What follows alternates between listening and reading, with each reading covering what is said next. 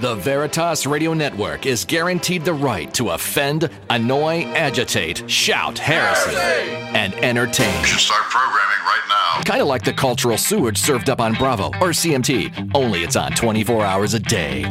Except Sundays. When the truth gets you angry and you throw your smartphone, remember, no one is forcing you to listen to the truth on the Veritas Radio Network. You can't handle the truth! You're doing that of your own free will. That's what makes this country great and any gay marriage pointless. That's offensive! So there isn't much you can do about it, Chowderhead. I'm trying to think, but nothing happens. Grab a book, take a vow, and conform your mind to reality. Otherwise, you're just another Judas-inspired Karl Marx wannabe, and your children will steal your credit card number to buy tickets to the Miley Cyrus Twerkers Ball. I came in like a wrecking ball. Are you ready? Let's get it on the Veritas Radio Network's Crusade.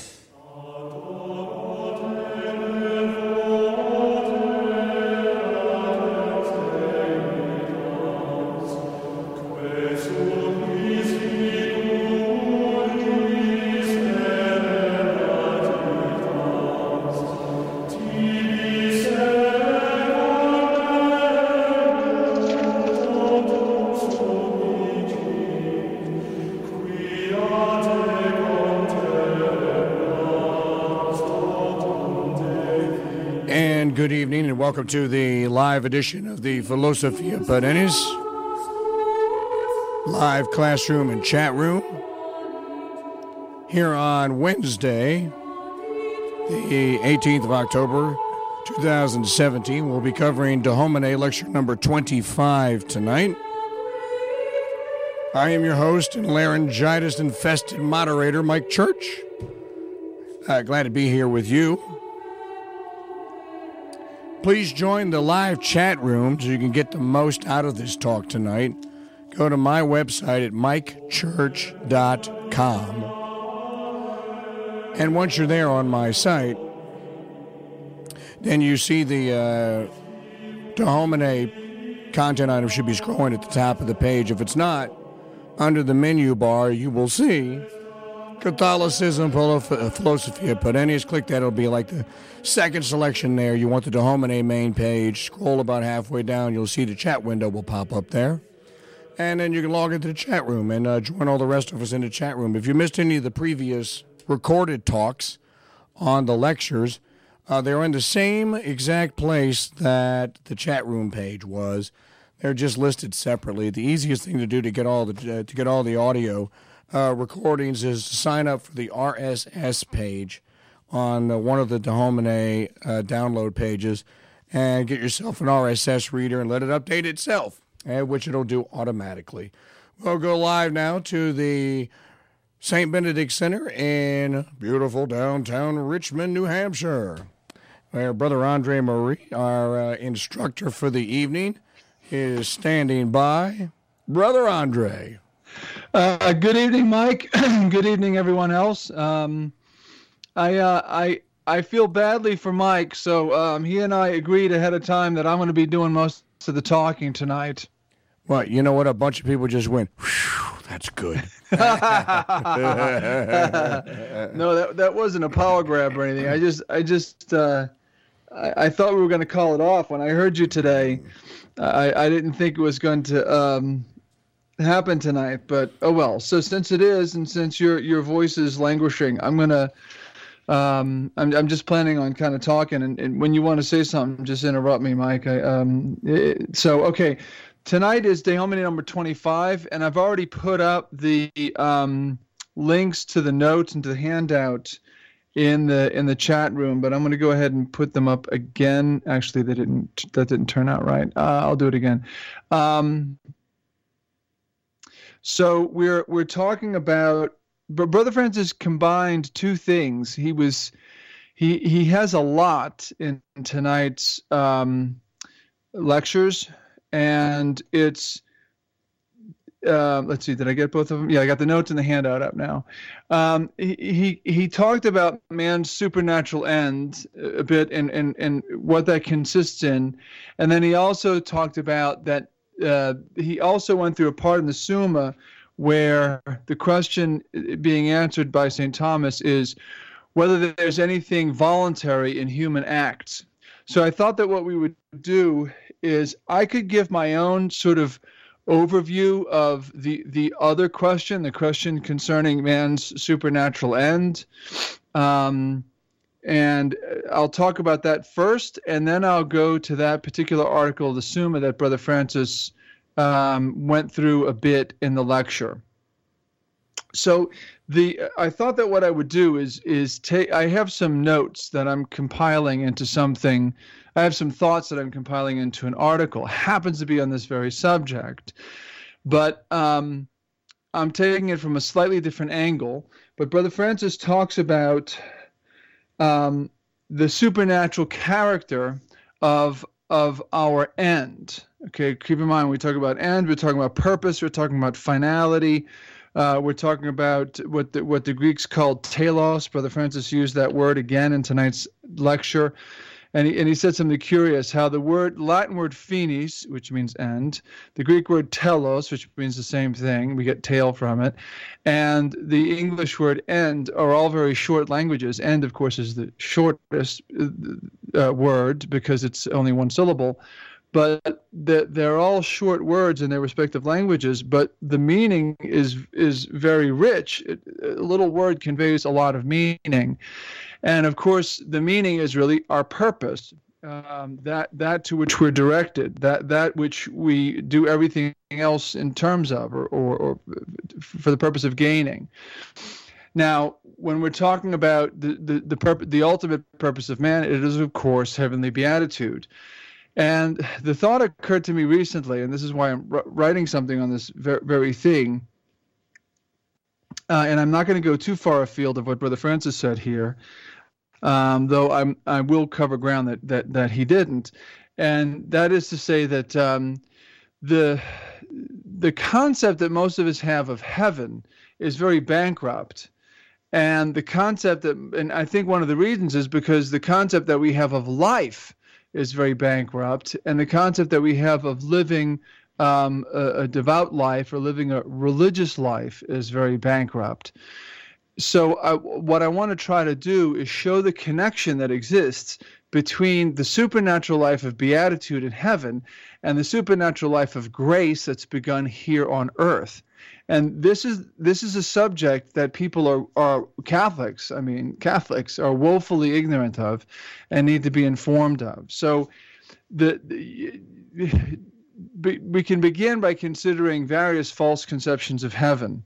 First of all, the Muslim conception of heaven. You know, there are rivers of milk, there are rivers of clarified honey, there are rivers of wine. Interestingly, a beverage that's forbidden to them to drink in life. But there will be rivers of wine in heaven, apparently, to compensate for what they had to give up on earth. And in heaven, of course, each man will have something like between 70 and 100 women who will miraculously be restored to virginity on a daily basis. This is, to say the least, a very carnal concept of happiness. It's a very carnal concept of heavenly beatitude. Yet this is the faithful interpretation of the Quran and of the Hadith and of the various other sources and authoritative teachings of the Islamic religion. Similarly, we have a genuine American-made religion known as Mormonism, which I do think is to some degree unjustly maligned, because some of the weird things that they're accused of believing, they don't actually believe, although they do believe a lot that's really incredibly weird. But their eschatology is extremely confusing from what I can gather, but it is clear that polygamy exists in heaven. Therefore, carnal relations exist in heaven for the pious Mormon. Whether or not each man inherits his own planet, which he's supposed to populate, is apparently a subject of some speculation within Mormonism itself. And I obviously don't care to get into an internecine squabble about the question. But the fact of the matter is, in both of these religions, which are amazingly similar to each other, the concept of heavenly beatitude is carnal. It's an idea of what makes men happy in this life in a very base sort of way, sort of multiplied by 1,000 and made to be everlasting. We can criticize these two false religions for having these fake views, yet how many of us have an adequate view? I mean, and I don't mean a comprehensive view, which we wouldn't have until you get there, but just an adequate view, just a view that's even Christian. How many of us go to funerals and hear people talk about, oh, Bob's, he's playing more holes of golf, in the great golf course in the sky, or people will take heaven and turn it into a terrestrial paradise. Or they're at the piano bar looking down on us with a gin martini. Yes, he's looking down with us. He's looking down on us with a gin martini in his hand. That's the most popular one, brother. That kind of concept of, and I can see it as a joke. That's one thing. But when people can't think of anything above that as what heaven must really be like, then I think we have a problem. And I think it connects into the fact that people don't have a clue of the supernatural. So the Christian concept of heaven is clearly entirely supernatural. Heavenly beatitude consists primarily, and we've said this over and over again, in the best activity of what is highest in man. This is Aristotle's language, but it's Aristotle's language that St. Thomas elevated. It consists in what is the best activity of what is highest in man. The best activity is contemplation. The highest human faculty is the intellect. So we call it the beatific vision. And when we say that, we're borrowing vocabulary from the sense of sight. But the vision here isn't an act of the eyes. It's something that's done by the intellect, directly intuiting or quote unquote seeing the divine essence. So that word intuiting is from a verb, but intuition, huh? But one can be said to intuit. And that's what the intellect does. It intuits things when it sees something directly. It's with the intellect then that we see God. As St. Paul put it, our Lord put it, this is eternal life, that they may know thee, the one true God, and Jesus Christ whom thou hast sent. Now, St. John writes elsewhere, when he shall appear, we shall be like unto him, because we shall see him as he is, and the he there being God. So we know God as part of eternal life. We see him as he is as part of eternal beatitude. So the life of glory in heaven, though, it doesn't just come out of nowhere. It's a fulfillment of the life of grace that's begun here on earth. The scholastics use the term gratia est semen gloriae. Grace is the seed of glory. From this truth, we can draw some connecting lines that attach the life of grace here on earth to the life of glory in heaven. So the state of glory is a fulfillment of something else that's begun on earth, which we call the state of grace. Here we're given a new nature here on earth by a supernatural adoption, whereby we're made children of God. We're also made partakers of the divine nature, as St. Peter says in 2 Peter 1:4. In other words, we are given a new nature added on to our own regular human nature. And it's only by virtue of that new nature, which we can call a divine adoption, that we can call ourselves sons of God. It's only by virtue of that we're children of God. We're not all born children of God. We're born children of wrath. I mean, this is biblical. But in the supernatural adoption of grace, we go from being mere natural men, also tainted with original sin, to being given grace and elevated to a supernatural state of being.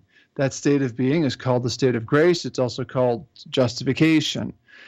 Now, the state of grace is a habit that's infused into our soul, but it's a particular kind of habit.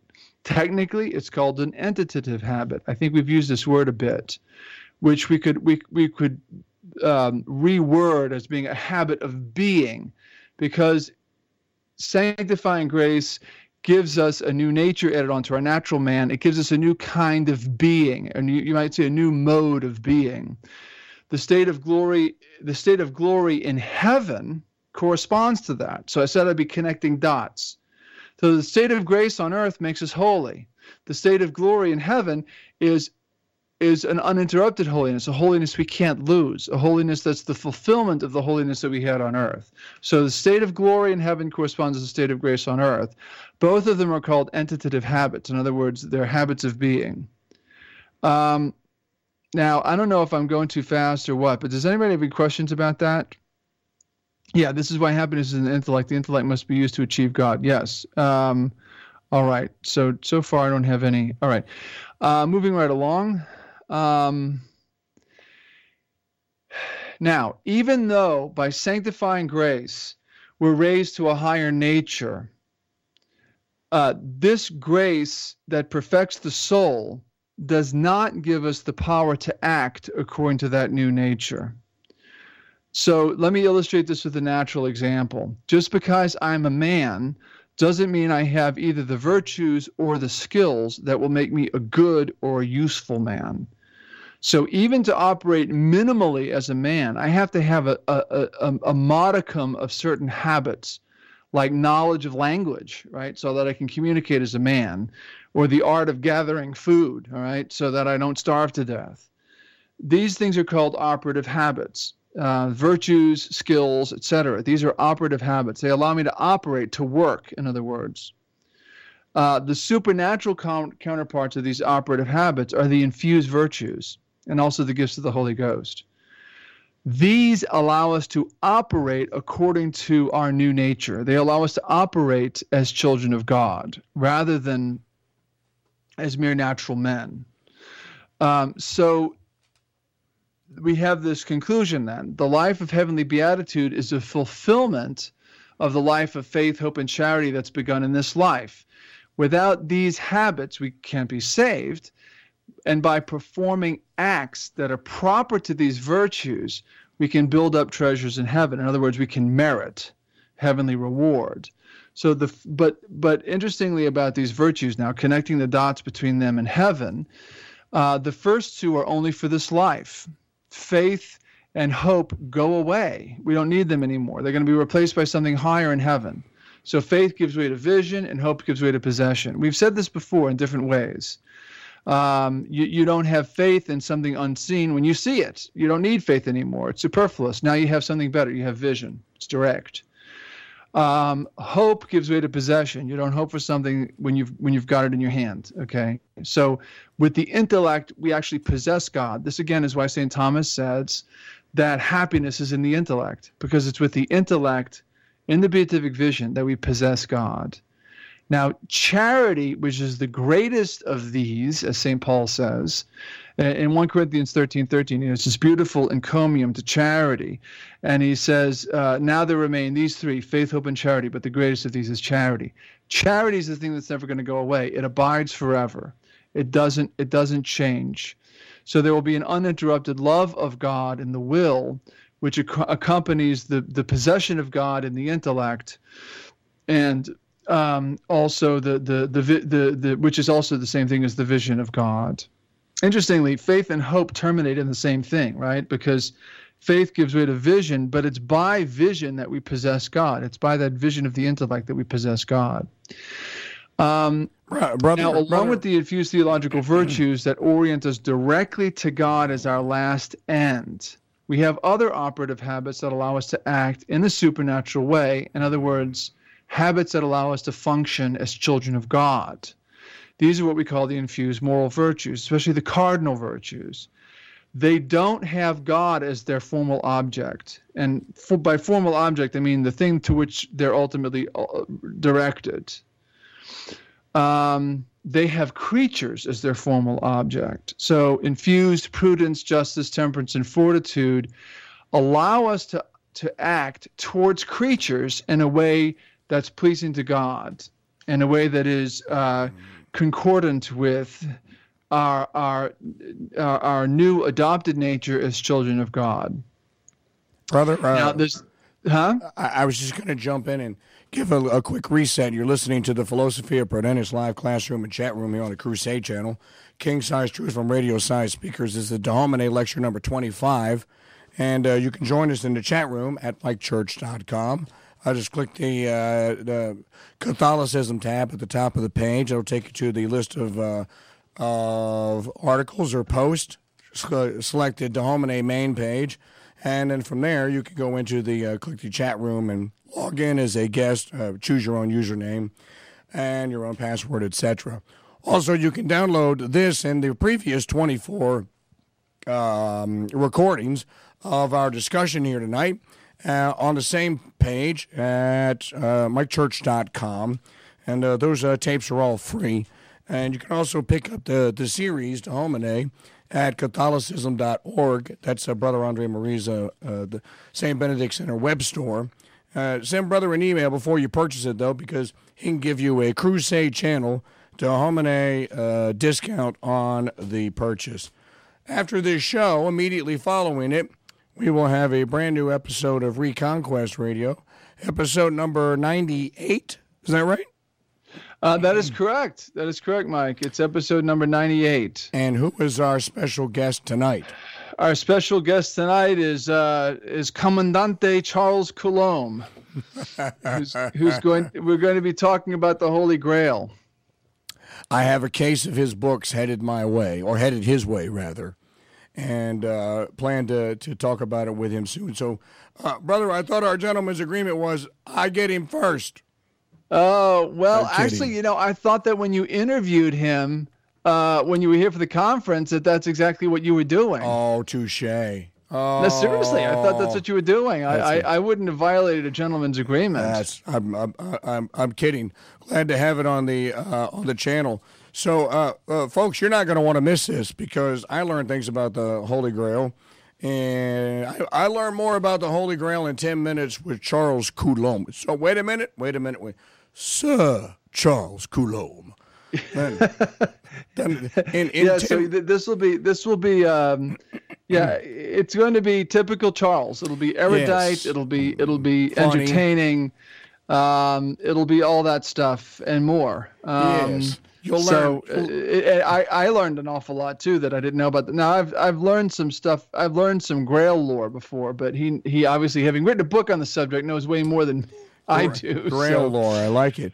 Well, I learned more in 10, 15 minutes hanging out with Charles than I learned watching Raiders of the Lost Ark, the third part, 14 times. So, well, I'm afraid Steven Spielberg doesn't have very much to say about it. No, he doesn't. So you're in for a real treat tonight. That's tonight on the Crusade Channel. And, of course, that episode will be available a la carte as a download in the on-demand store at CrusadeChannel.com. Brother, I think you're going at a marvelous pace here, and I'm enjoying my secondary role. Please continue. Okay, very good. Yeah, sip on your what do you call that stuff? No, I'll be straight up. Johnny Walker Red tonight. Yeah, Johnny Walker Red. Okay, good. So now, we just talked about the moral virtues. How the theological virtues orient us directly towards God.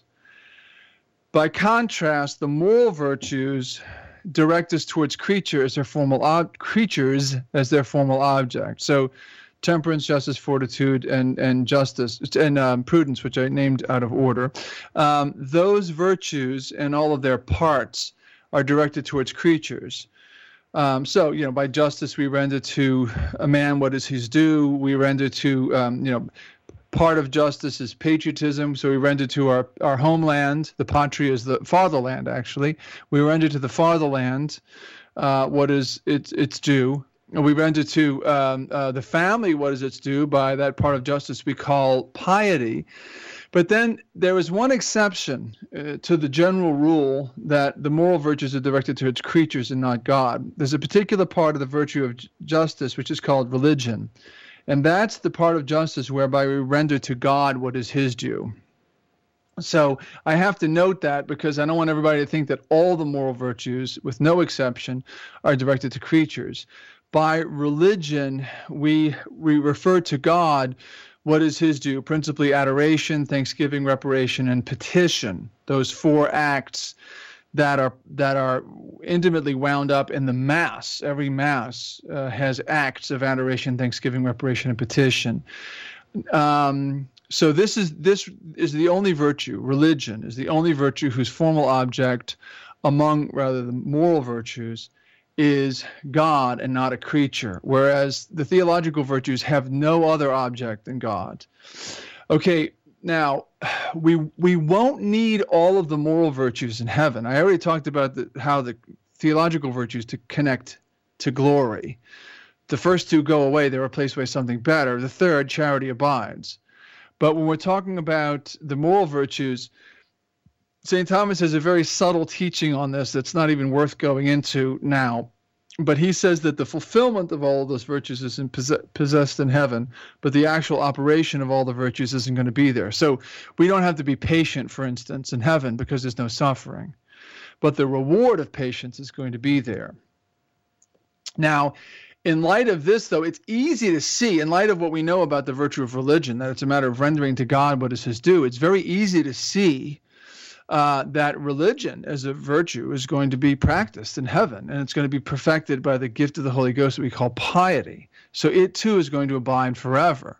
In the book of the Apocalypse, also known as Revelations, we get a little peek at heaven, and the saints in heaven are praising God. They're adoring him. They're petitioning him.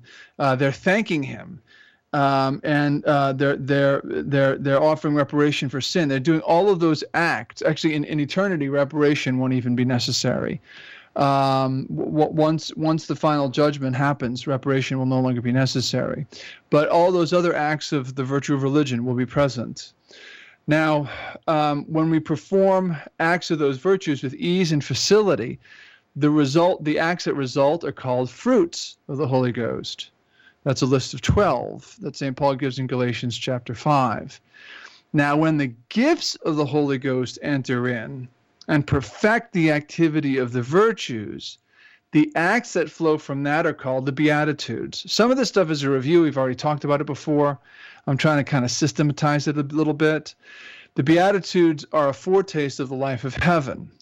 And when we read the lives of the saints and we see the amazing deeds that they did, it's good to have those 8 Beatitudes sort of at our elbow so we can be every once in a while taking an account. Oh, okay, yeah, that's a manifestation of the Beatitude of blessed are the poor in spirit, or that's a manifestation of the Beatitude of blessed are the clean of heart, because you see this stuff in the lives of the saints.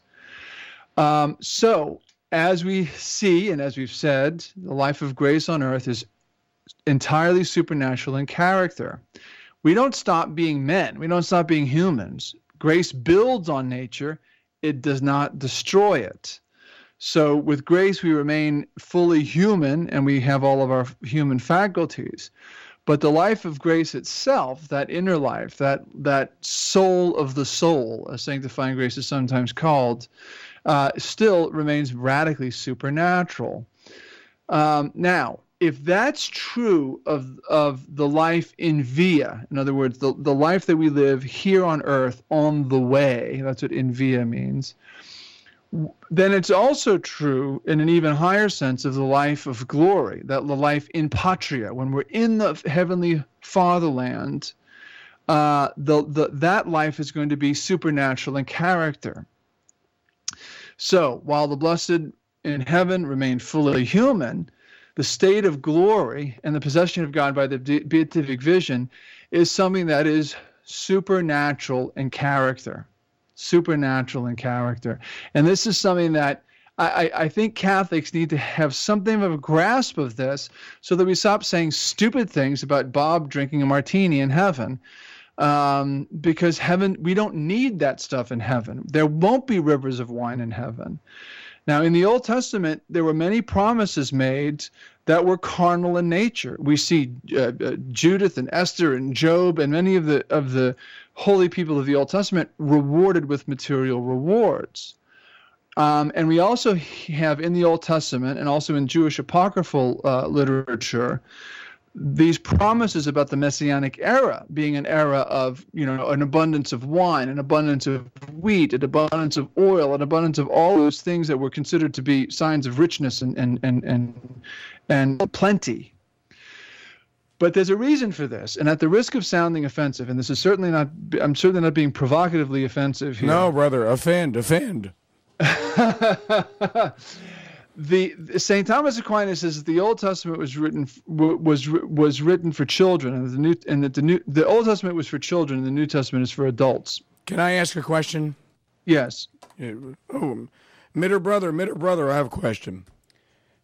Would you say then that, just based on what you just said about wine and the material in the Messianic era, is that kind of does that help to explain the concept of purgatory to our friends that don't believe in it? That's kind of what existed before our Lord went and unlocked the keys to heaven, and then there had to be a purgatory? It's probably a deep theological question, isn't it? Well, okay, so purgatory. So where our Lord what our Lord liberated was what we call the limbo of the fathers. So when we say in the Creed that he descended into hell, and on the third day he rose again from the dead, the descent into hell is not the descent into purgatory; it's the descent into limbo. Okay. And that limbo is called the limbus patrum, the limbo of the fathers. And it was part of the nether world that was not heaven, but it was not a place where they were punished.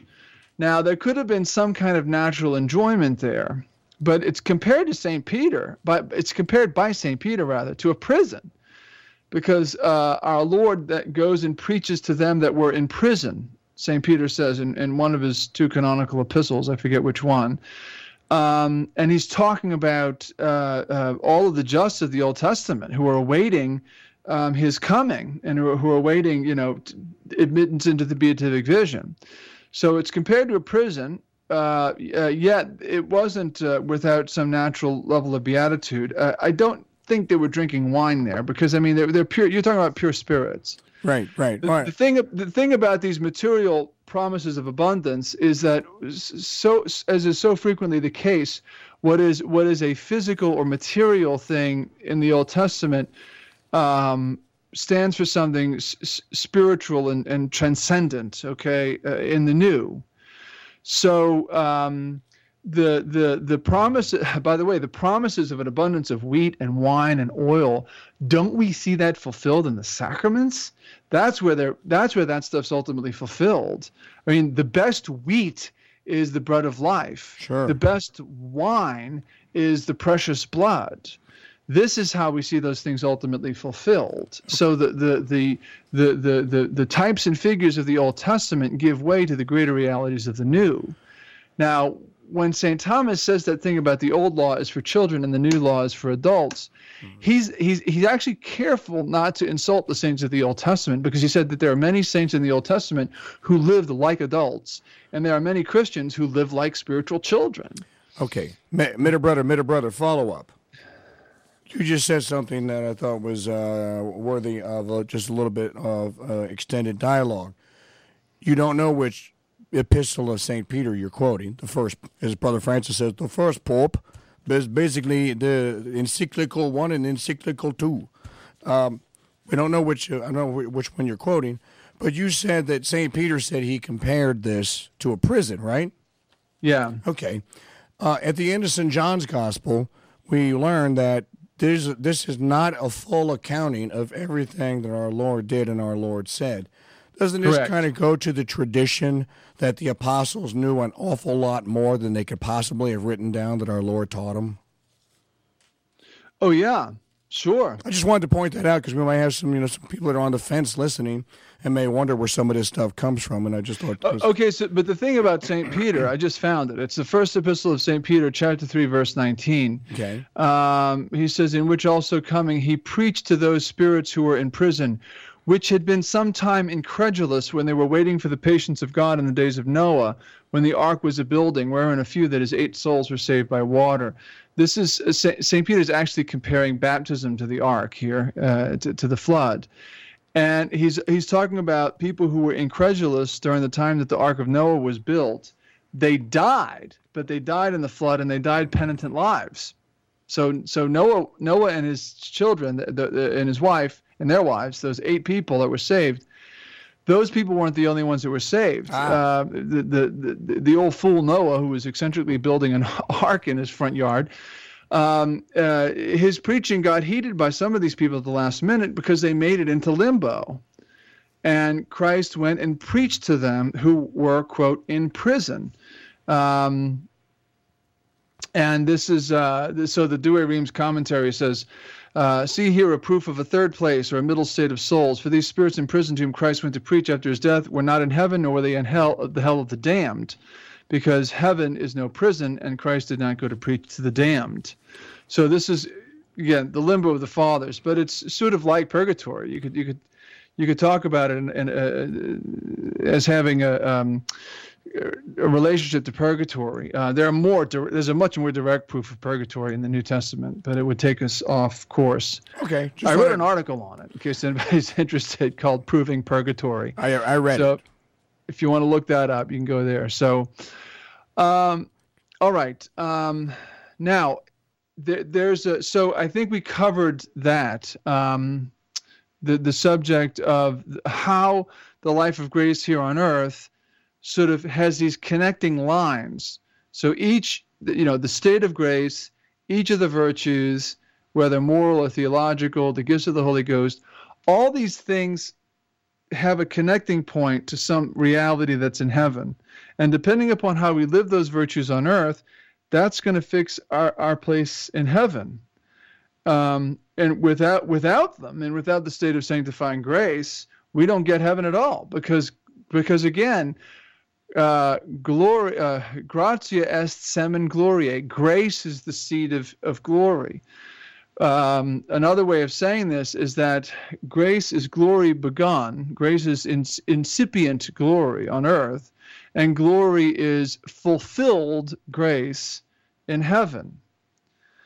But you have to have the grace on earth before you have the glory in heaven.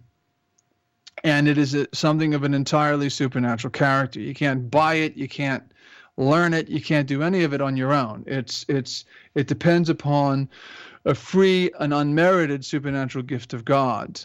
But once we have that free and unmerited supernatural gift of God, we can then begin to merit according to this new nature.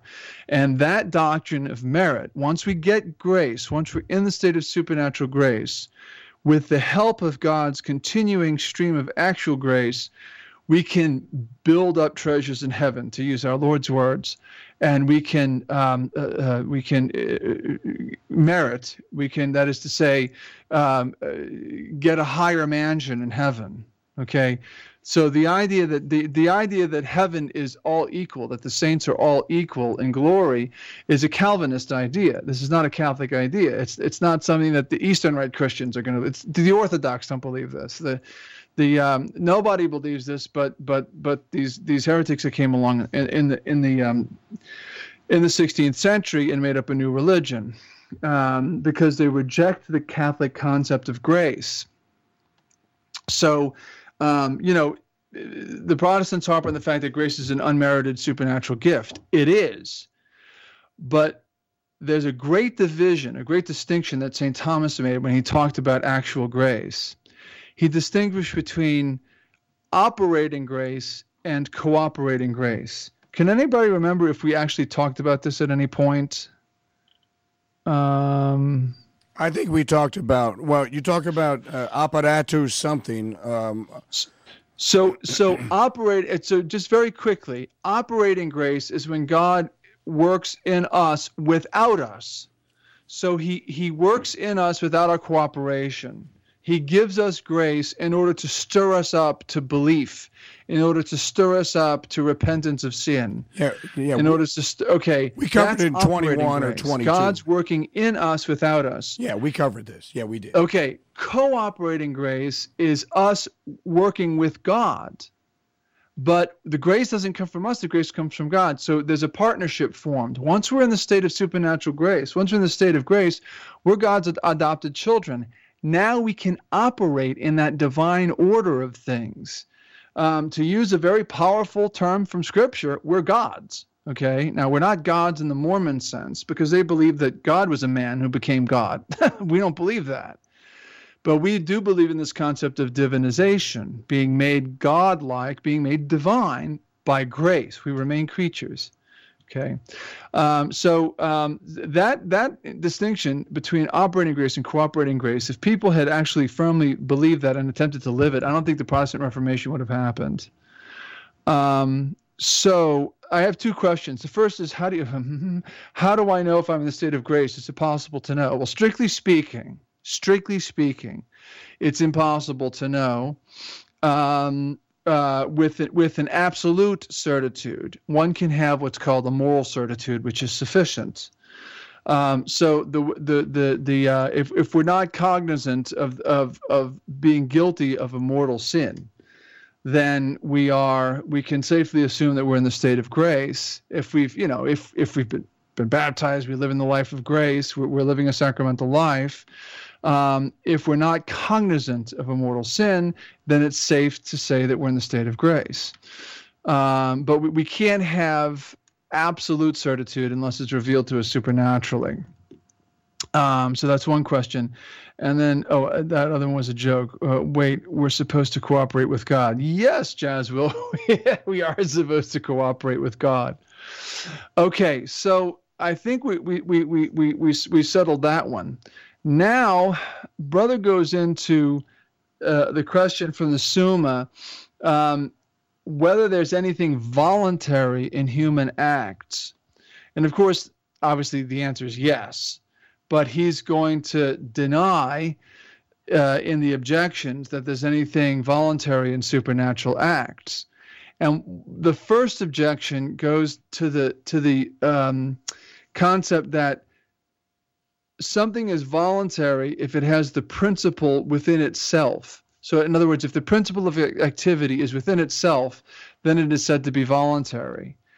Yet, we see man's appetites being moved to act by things that are outside of him. So the principle of man's acts are outside of him. Therefore, man's acts are not voluntary. So you see the nature of the objection. So now St. Thomas is going to go into what a principle is.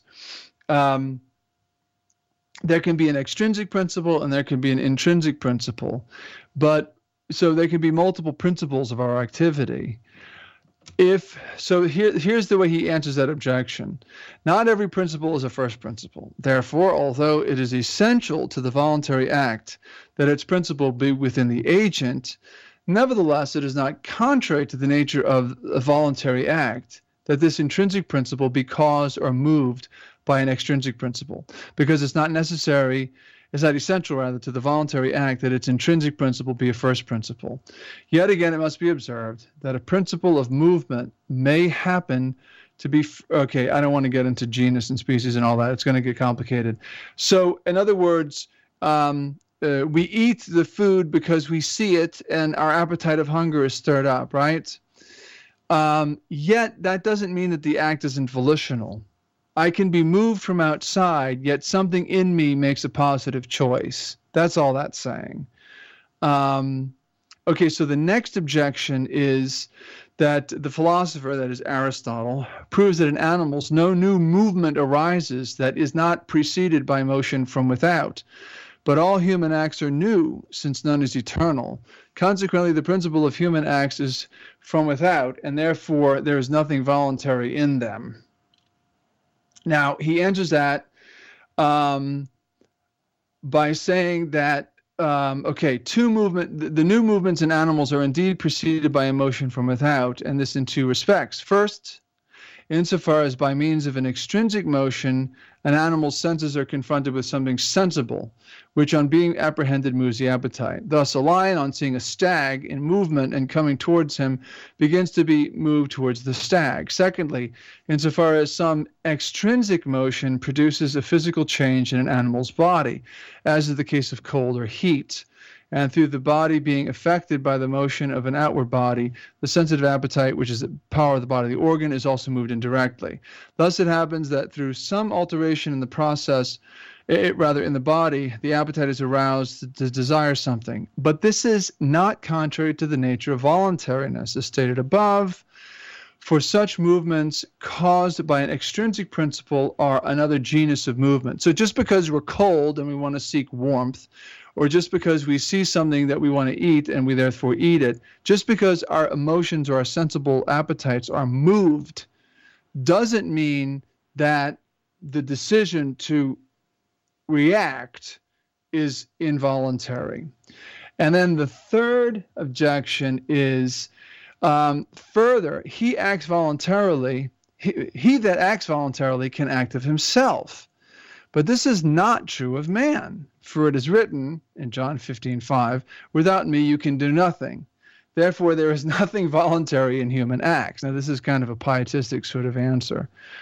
So here's the response to that. God moves man to act, not only by proposing the appetible to the senses, or by effecting a change in his body, but also by moving the will itself. Because every movement, either of the will or of nature, proceeds from God as the first mover. And just as it is not incompatible with nature that the natural movement be from God as the first mover, inasmuch as nature is an instrument of God moving it, so it is not contrary to the essence of a voluntary act that it proceed from God, inasmuch as the will is moved by God.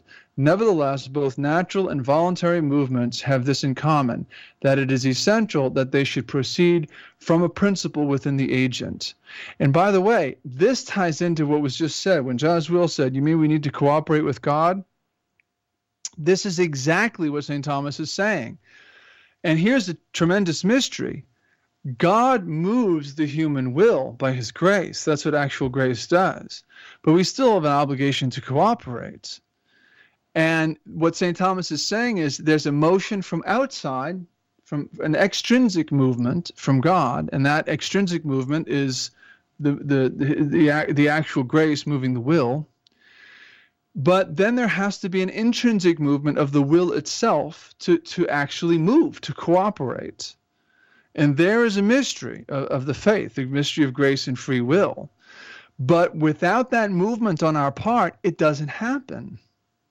Because, for instance, St. Augustine says in a famous passage, God who created you without your cooperation will not save you without your cooperation.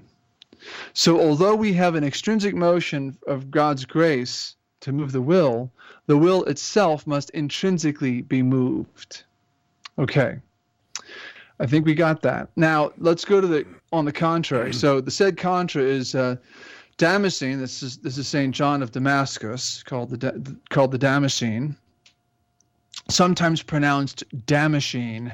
Now, we used to name we still do. We name our vehicles after saints, and this is kind of a funny light story. Back in the day, when Father Feeney was around and Brother Francis, they were in Still River, they had a truck on the property that they used as a work truck to haul, wood and all kinds of stuff. All right. Fill and that kind of thing. And it was constantly breaking down. So they named it Damascene. A nice little play on words there. Damascene. I got it. So according to St. John Damascene, the voluntary is an act consisting in a rational operation. I was going to ask if it was double parked next to Maluf's camel. Yeah. You remember that joke? Now such are human acts. Therefore, there is something voluntary in human acts. So St. Thomas is saying, yeah, because something voluntary is something that consists in a rational operation. And by the way, St. Thomas himself defines the will as the appetite of the intellect, or the rational appetite. So the animal appetites that we have in us are called the passions, but the will is the rational appetite. It's the appetite of the reason, or the appetite of the intellect. That's what makes an act voluntary. And this, by the way, remember we talked a year ago or more about actus humanus and actus hominis, a human act and an act of a man. To be a human act, it has to be voluntary. So if I trip and fall, like a rock might fall, or an inanimate object might fall, that's an act of a man, but that's not an act.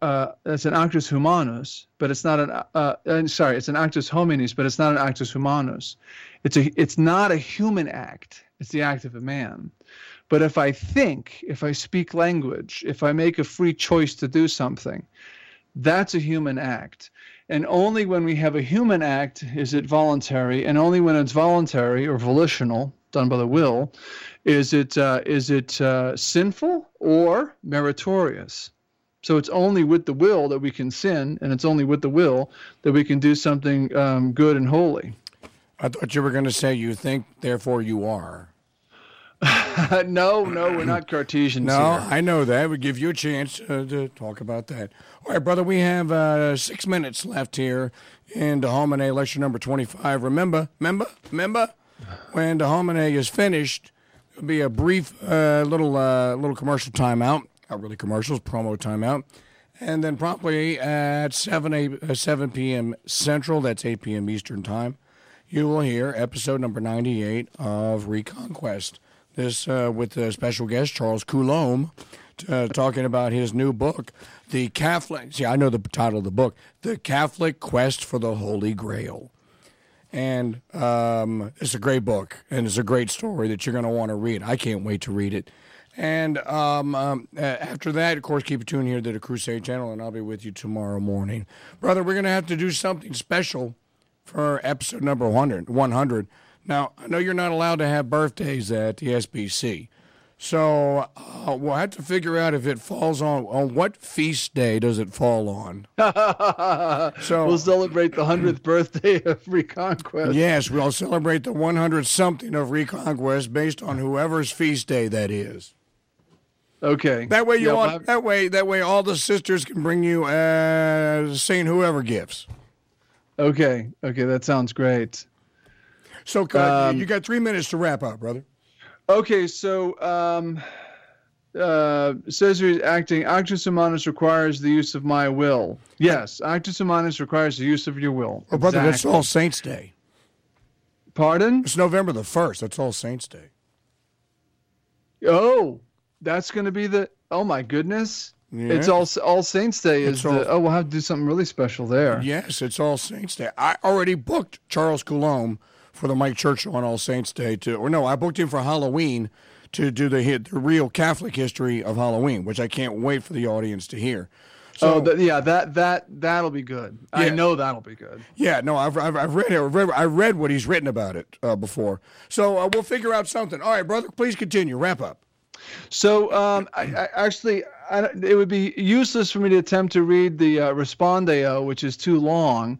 But just to summarize, human acts are indeed volitional. Just because we can be moved by something outside, our appetites can be moved outside by things that they perceive, and our will can be moved from outside by God, doesn't deny that our acts are free, that our acts are voluntary, because there's still an internal principle of motion in us in the will. So that's about all I've got, Mr. Mike. Well, so we've reached the end of Homine number 25. Now, Brother actually did cover it. I started talking about a psalm. I think it was Psalm 130 again. Yeah, he did. He spent some time on.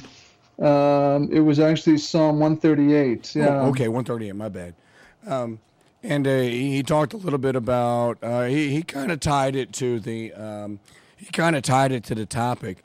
But I think that the thing to remember about the reason why Brother Francis always brought a psalm in at the end is the first thing he did was he read it in Latin, and he made he told everyone that this is your assignment for the week. You will learn the psalm in Latin, or at least learn to read it in Latin, and that's how we learn Latin. So we should always keep that in mind as part of our Thomistic training, as part of our philosophic training. And I always do, brother, that whenever I get a chance to read something in Latin alongside something in English, or to make it a real challenge, is read in Latin and go like, okay, what does that say? I can usually get about a third to a half of it correct. I have trouble with the cases and the tenses and all that, but I can get the gist of it. And the longer you do that, I think the more our logic training pays off, because you're using an awful lot of logic when you're trying to translate Latin. Yep. A lot of grammarian logic. Now, next week we will cover lecture number 26, and then the following week we'll have the birthday bash here.